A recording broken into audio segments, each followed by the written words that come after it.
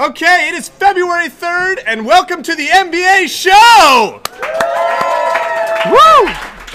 Please subscribe to us on iTunes, and let's kick it off with some headlines. All right, the Financial Times rankings are out. Tom, what's the news? LBS and Wharton are tied for #1. They're neck and neck. Woo! Wait. What's a foreigner doing on our business school ranking list? This is the Financial Times list. That's what they're known for, is they include the foreigners and the domestic business schools. Oh, come on, there's not international business schools on other ranking lists? Well, so, you know, when Business Week, for example, invented ranking lists, Yep. there basically was no global MBA program. So they just included the domestic programs, because that's what would have been in the top, 25 or so anyway.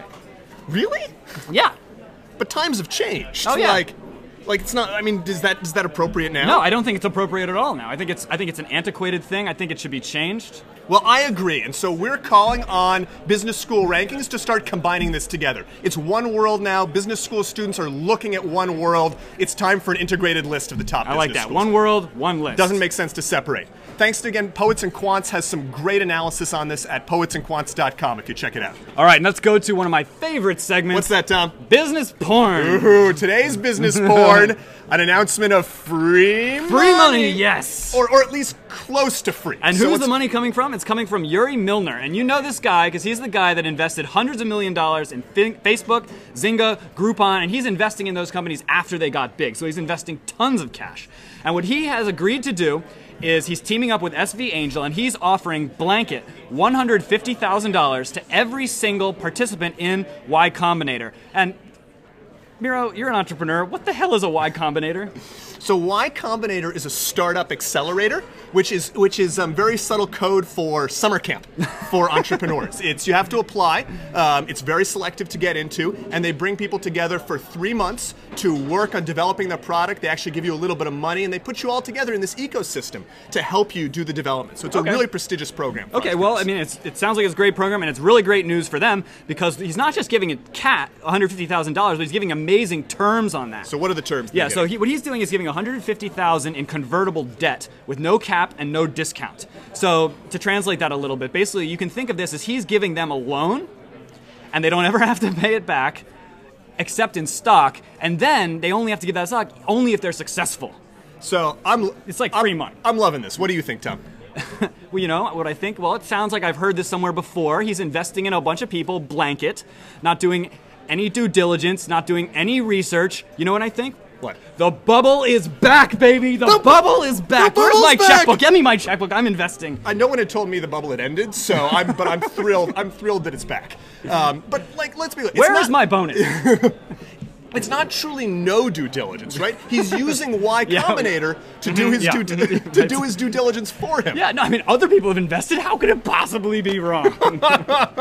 Okay, it's a little nutty, but the lesson is that there's money out there, and there's money flowing around and other money chasing that, and that means that more startups are going to have cash on hands, and that means jobs for MBAs, because with more cash, you can afford MBAs, and you got a better chance out there in the valley. So the startup money is back. If you're an MBA, put startups back on your opportunities list. Very, very awesome. All right, and let's explore that convertible debt a little bit more in our jargon segment. Which is indeed convertible debt. All right, so convertible debt. So there's basically two kinds of ways to get money if you're a startup. You've got loans, and then you've got stock. So I got that. So if I do stock, I'm a startup. You give me money, and I give you back an essentially worthless piece of paper that gives you rights to my future earnings. Yes, and what's a loan? Or for a loan, you give me cash, and I pay you back that loan with interest that's basically a fee for giving me that money. Okay. So I get those two, but what's convertible debt So convertible debt is basically it's designed to be a hybrid between those two things. So it starts out, somebody gives you a loan, and it's sort of like a loan, right? But when you pay it back in stock.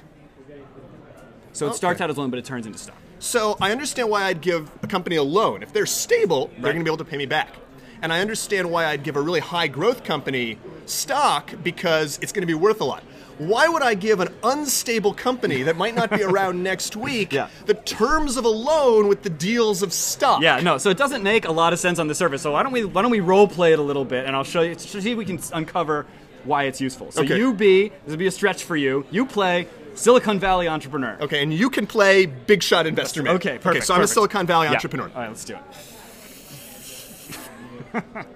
Dude, I was hitting the bong last night, and I got this unbelievable business idea. Crowdsource, clean energy, China, India, brick, Web 2.0, social media. And so what would you like? I'd like some money.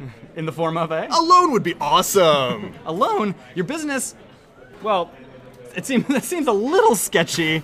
I'm not sure. Can you give me any proof that you'll be around in, say, maybe a week? Dude, I got a PhD from Stanford in both computer hacking and hacky sacking. Okay. So we're going to go with a no on the loan. But I'll tell you what I will do. You know, from your company, you got something going on. I think your company right now is worth about $20,000. What? Are you crazy? It's worth billions. So I'll give you, say I give you another $20,000 and you give me 50% of the stock from the company, right? As if it's, no, we're gonna be huge. Didn't you hear me? China, crowdsourced, green, social media. Well, you're not gonna get a better deal than that. I'm offering you $20,000 for 50%. That's the best you're ever gonna find. I got my fancy degree. I got people lined up around the corner just waiting to give around the corner.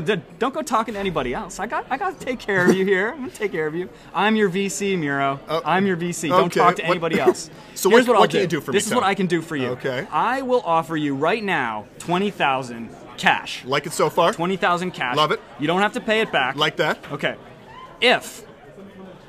So this is a big if for you. If you become super successful and you go out and you raise a large investment round, you give me $20,000 worth of stock from that deal. I can do that. All right. Deal. It's a deal. Done. And seen. Yes. So the bottom line is that if you're an entrepreneur, convertible debt is potentially a great option for you. And if it is available, because it's a competitive market and people want in fast, totally something to consider as a And if you're an potential for the company. investor, what you can use convertible debt for is a way to get in on deals which otherwise you might not be able to buy into. Right? Because you're negotiating a lot less. Yeah, exactly. Yeah, very cool. All right, so, let's go to our business school tip of the week. Business school tip of the week. This one's on networking. All right, so if you're out there looking for jobs, this is very important. And you just might be. Yeah. So this is, if you're doing informational interviews, one of the, that you all know, one of the things that's really hard about informational interviews is getting all those people on the phone. Right? Because you got to do a lot of cold email, a lot of cold calling. It's hard to just get people to talk to. So here's a tip. Once you get that first person in the door and you have them on the phone, you do your interview. Right at the end of the interview, make sure that you ask that person for 2 more references of other people that you can get similar information from. So Tom, this has been a great informational interview. What are you going to say to me? So I would say something along the line that I typically use is like, Miro, thank you so much for sitting down for me. This has been extremely valuable. I'd really love to follow up with some other folks. Do you have any people that you could recommend that I speak to about similar opportunities? Oh yeah, totally. And we find this works all the time. And what I love about this is that you just need a couple of cold introductions. Yeah. Those couple of cold introductions you're slogging away for, you can turn those into really, really great chances to meet lots more people. So Tom, what's on your radar this weekend? I'm hosting a Super Bowl party at my house. What about you? I'm gonna miss your Super Bowl party, unfortunately. I will be working. I'll be tutoring a bunch of Indian students in the GMAT online during the Super Bowl. Like in India? In India during the Super Bowl. I know, it's so un-American. And this is why we need one business school list of all the companies. Exactly. Anyways, I'm Miro Kaz. I'm the real Tom Rose, and you've been watching The MBA Show. All right.